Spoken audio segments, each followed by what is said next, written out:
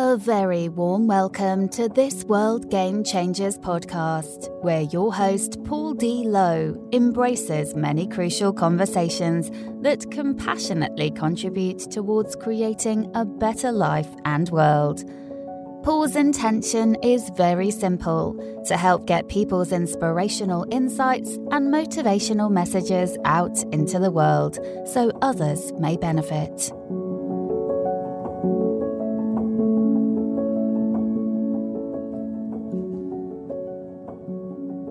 Hello everyone, and welcome to this World Game Changers podcast episode. My name is Rebecca, and today I am your host. And I'm joined today by, most likely if you're a regular listener, you'll recognise this voice very well. It's Paul D. Lowe. Welcome, Paul. Welcome, Mom. Mom, it's Mom today, is it? It's Mom today. What's really interesting about that, listeners, Rebecca and I spoke off air a couple of moments ago about the approach, this thing around the greatest challenges in life is ... And obviously this is the third episode, and we said on the last one that we'd kind of bring it to a head and let the cat out the bag. That's from my own perception of what I believe the greatest challenge is. And I'm not so sure, listeners, that we're going to end up there, because I feel that there's the opportunity in here, and certainly my own energy and my own reflections around this are really, really bizarre. I've shared with Rebecca, even calling her Rebecca, that very formal name, which is a name when all said and done. It sounds so, I don't know, feels so weird. But what's even weirder is I've actually compiled 17 pages of notes around this. And the last time I did notes for a podcast episode, preparation notes, was way back on episode 1. And I haven't done any since. And I've got 17 pages because I've also asked Rebecca to challenge. And I don't want to give too much away because I don't want to steal Rebecca's thunder. But I've asked her to challenge on, well, I'm not going to say anymore. I'm just going to introduce that word challenge and see where that takes us, because I know you've got thoughts around this, Rebecca. Yeah, that's very curious that you've written 17 pages of notes. I mean, that's incredible.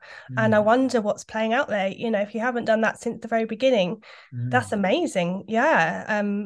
I'm sure we can dive all sorts around that as well and just explore that. And I'm looking forward to kind of hearing, what you've noted down. And yeah, I feel like with the podcasts and we had this idea of actually it kind of just evolved, and we thought that it would be a set of 3, and today's the third one. But challenge is not a finite thing, and we're trying to wrap it up and conclude it. And it's unique to the individual as well. So there isn't like one challenge. I think we kind of maybe spoke about that. I'm not sure, actually. Maybe we didn't. But there is no one challenge in life that will be fitting for everyone. I wouldn't imagine. Anyway, I feel like everyone has their own unique challenge. So can I come in on that? Yeah, of course. I want to say there is one that sits right at the top of the triangle, the tree, call it what you will. So I just want to, in my humble opinion, as you say quite rightly, there are challenges in our life that could be X or Y or Z, but there's something that really underpins each and every one of those challenges. So not to, keep sort of watering the cliffhanger, so to speak, and keeping the suspense going, but that's my take upon it. So just hold that thought. That thought. Okay. Well, I've got a bit of a kind of twist in looking at things. Maybe it's a different angle. But something that came to me that I remember hearing a while ago, and I've sat with quite a lot, is our greatest challenge is our greatest gift.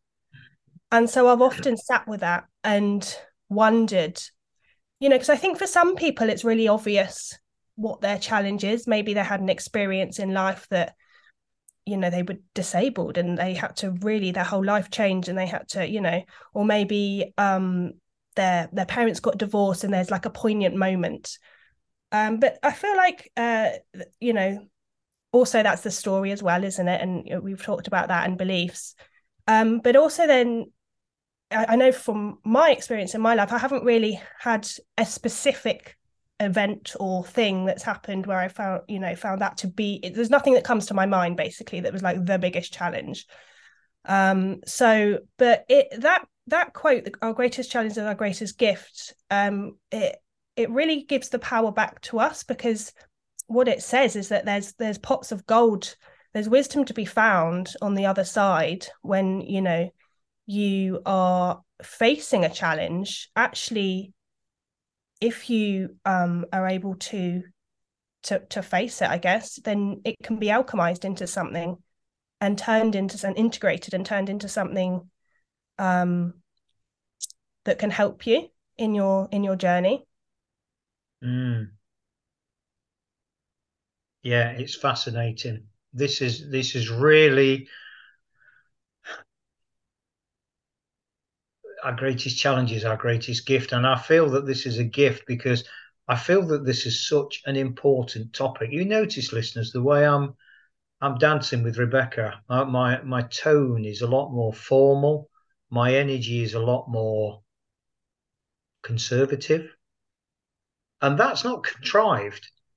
That's where this particular topic, dance, has taken me to make me, not make me, but kind of facilitate me thinking around, this is such a massive, massive, massive question. And hence why we're not going to rush it, or I propose we don't rush it. And it takes us, which is kind of, the way we do podcasts anyway, particularly Rebecca and I, you just don't know where you're going to end up. And I don't know where we're going to end up, let alone anyone else. Yeah. Yeah, I don't know. Subconscious blueprints and self-observation. I want to attribute this, listeners, to one of my past mentors, Jim Britt. Jim Britt was Jim Rohn's business partner for 10 years, an immensely successful industry giant in the world of personal development. He was Tony Robbins' coach for 5 years. So, he probably knows one or two things around the area of personal development. So I do want to honor Jim. And, a lot of the stuff I'm quoting has been what I've learned from him. And obviously, as we do, we get our own, we kind of put our own stamp and our own ownership, and we filter it through our own lens of what it means to us. So I certainly don't want to claim credit for this work, but at the same time, it is contextual to how my life's panned out. Right. Yeah. So subconscious blueprints and self-observations.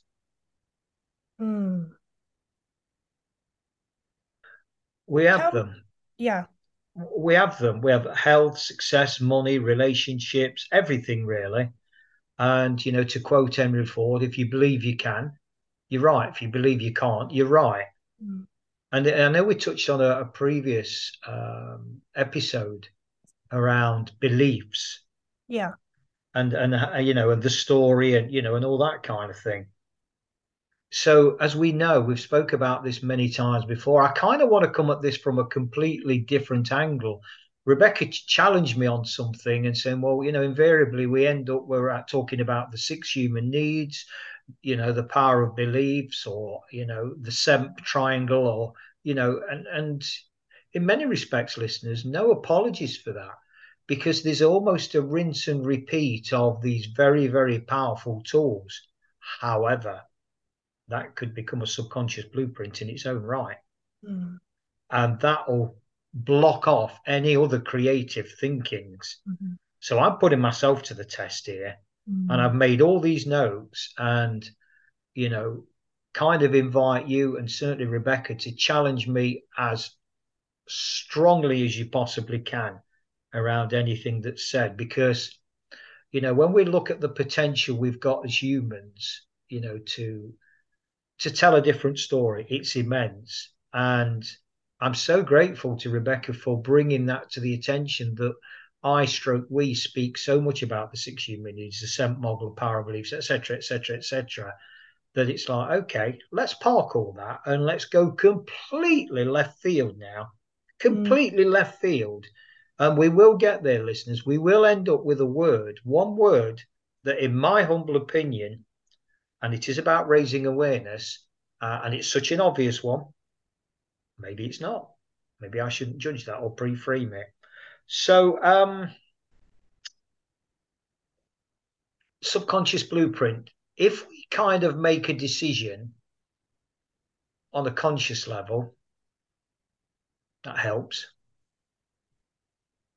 But it's really about going down deeper into our inner world. I know I've used in the past the example of the C drive in a computer. It's all right typing on a computer screen on a Word document certain words, and then you can change them superficially. But if there's a virus, you've really got to go down into the C drive, and that is our subconscious. Because otherwise, that virus is going to affect every single program that we play out. And I know I've also used the example of dark glasses. If we're using dark glasses all the time, everything's going to be dark.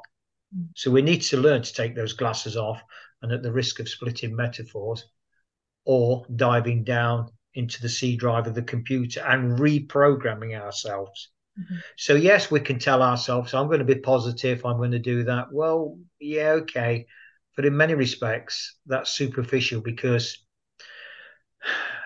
we're not really getting to the heart of the problem. It's a bit like taking a nice warm shower. We feel great. Classic example, New Year's revolutions, as I call them. I think most people call them resolutions. I'm going to go to the gym. I didn't even notice that. I'm going to go to the gym in the new year. I'm going to lose weight. I'm going to stop smoking. I'm going to do this. I'm going to run a marathon. And then the 2nd or 3rd or early January comes. It's snowing. It's wet. It's cold. I'll go tomorrow. Yeah, but those trainers I bought you, they cost me £100. It don't matter. They'll get used. And 6 months later, they're still in the box. That's an example of changing things on a conscious level. But where we really, really need to dig down into the subconscious is tell ourselves and ask ourselves, why do I want to change? Is that leverage strong enough? And that's usually to get away from pain.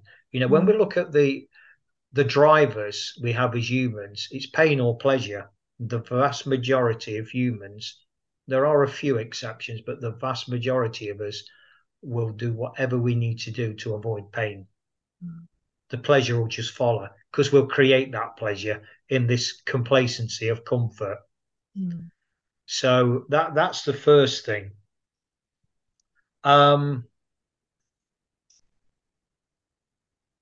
It's a question of basically self-observation. What thoughts are playing out here? What feelings? And watching those. Some might say detachment, rather than becoming that thought or feeling, or just telling yourself you're going to change. What's playing out, and sitting with it and being in that solitude and silence.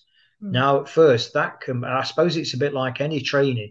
When you start going to the gym for the first time, you're aching, you don't want to go, you find all and this is the same thing, because isn't it true that when we're in pain or we want to change something, unless that leverage is very, very, very strong, and this is why I kind of personally, I don't really buy into the word motivation.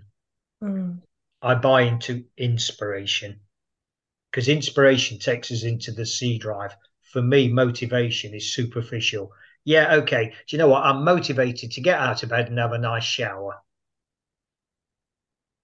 How inspired are you to really change your life? And that's a different thing. And it takes us out of our comfort zone.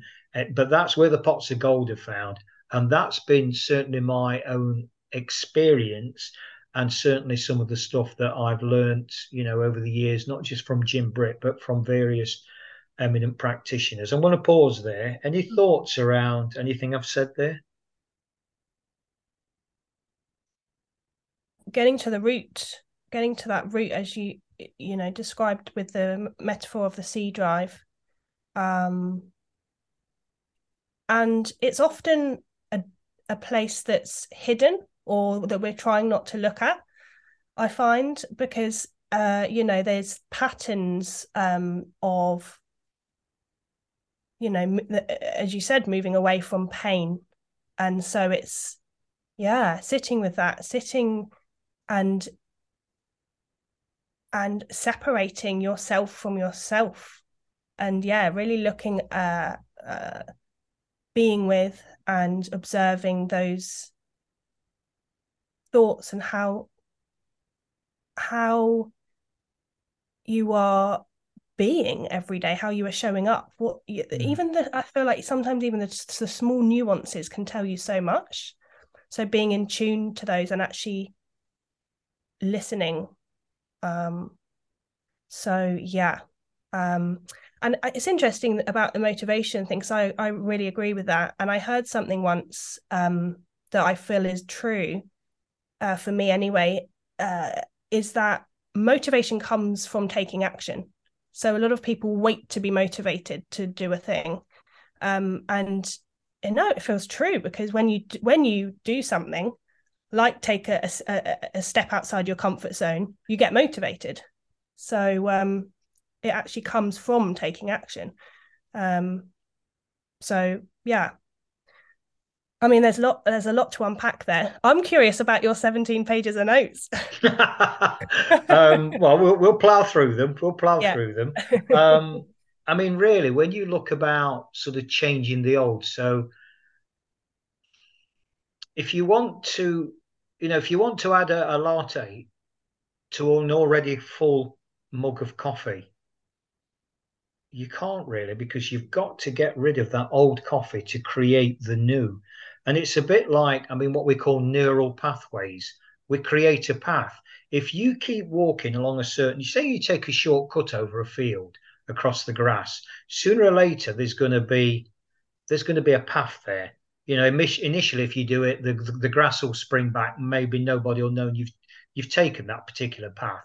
But if you do it again and again and again, there's a path that emerges, and people say, "Oh, okay, somebody's walking." Well, it's the same with the neural pathways in our minds. Where we pay our attention is where the energy and the power is. So if we keep going a certain way, sooner or later that new way is going to appear. And the old way, it's like, well, we're ignoring me. Yeah.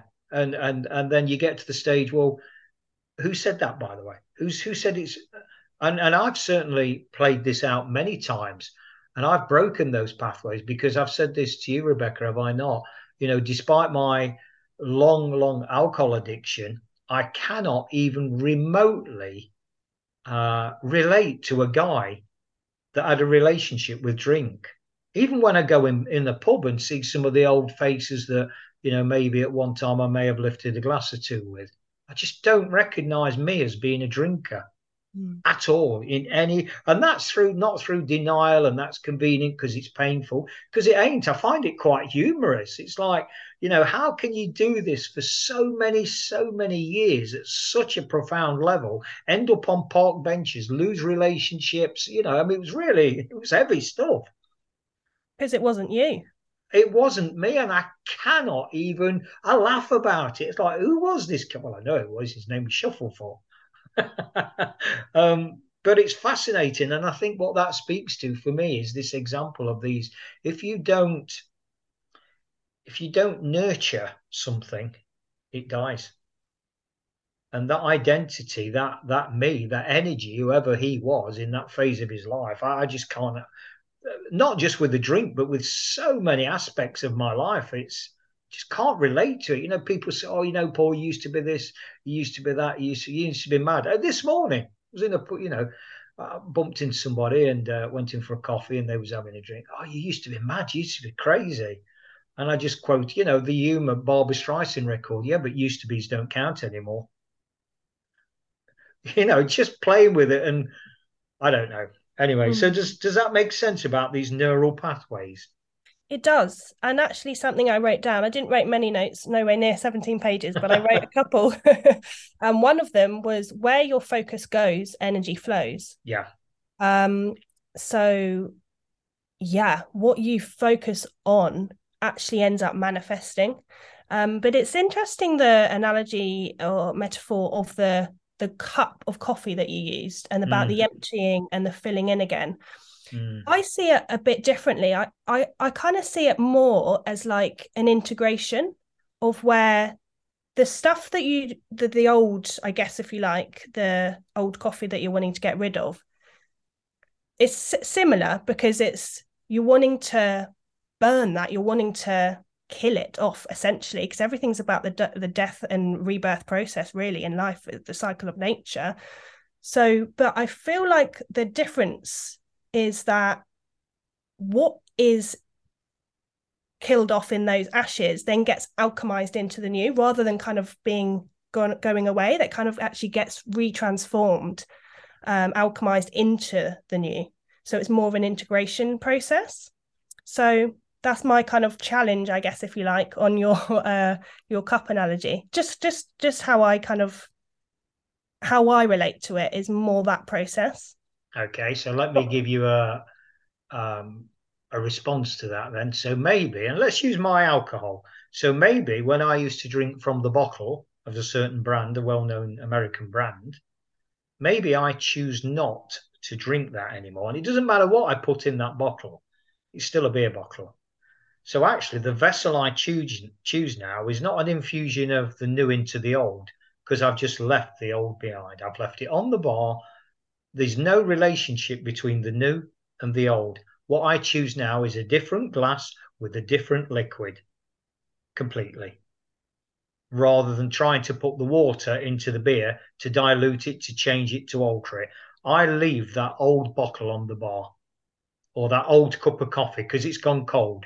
I don't try and change it. I just leave it there. It's done. It's over. But what I do is order a new vessel with a new liquid in for me.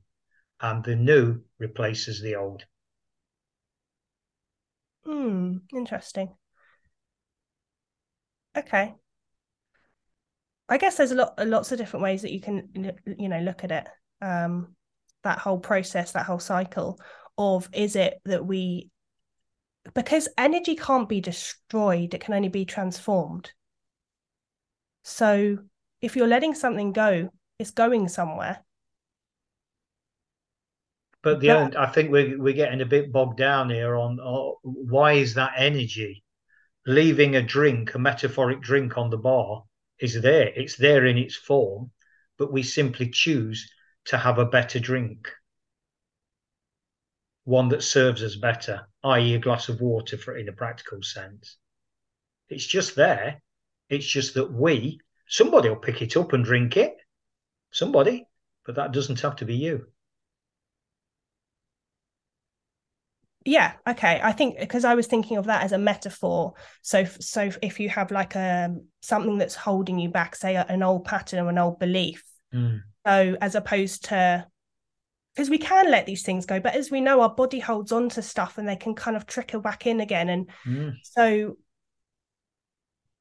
yeah, I feel like reframing is such an important part of this as well, actually, isn't it? Reframing, because you can, for example, I know I've probably talked about this quite a few times, but nerves for me, I'm really trying to reframe that. So whenever I get some nerves about something, I'm trying to shift it, instead of it being something that I'm like, oh no, like I'm feeling nerves. It's actually, wow, like I'm alive and something is making me feel alive right now. Like, that's what an amazing feeling. So yeah, that reframe kind of is what I'm talking about in terms of it's alchemizing something into, something new, that magic. Well, classic one is, why is it so therapeutic when we clear out the house?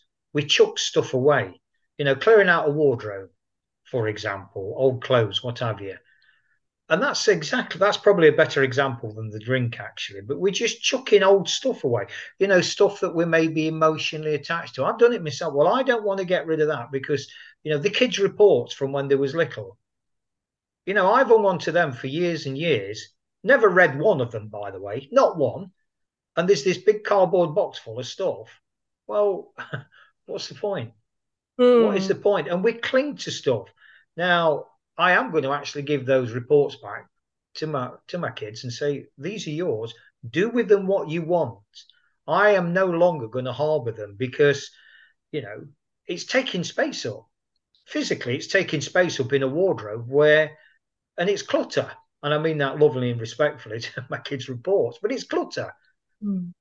And so to have something new, we've got to make room for it. Clear the wardrobe out, clear the house out, and then, okay, we can make room for the new. That's something that's so relevant for the planet as well. I'm just thinking as you're describing that, how much stuff, rubbish, like wasteland and just plastic and just, the planet's clogged up with stuff. And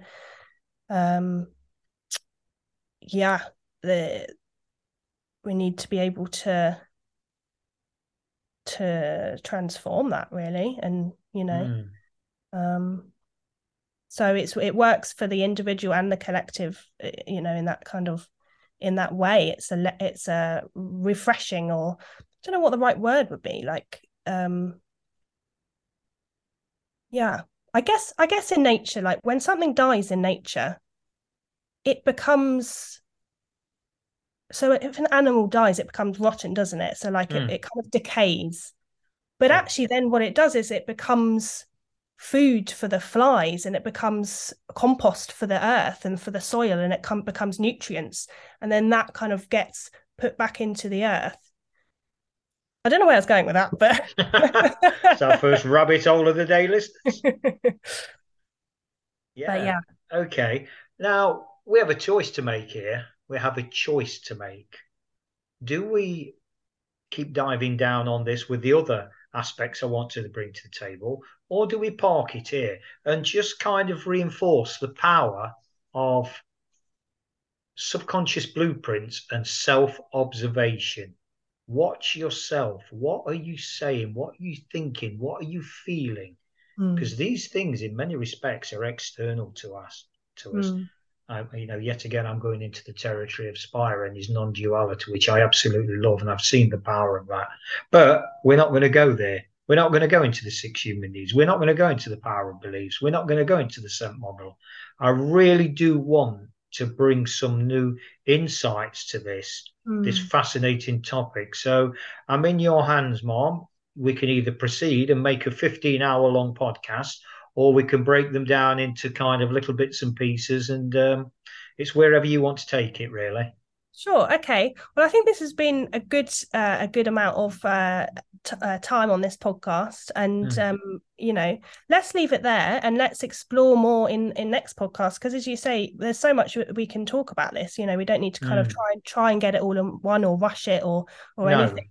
There's so much layers and different ways that we can dance around this, essentially. So yeah. Okay. Anything to kind of to add to that before we sign off on this particular episode? Just stay curious, I guess. Stay curious, and I love that you've brought to the space the subconscious blueprints and the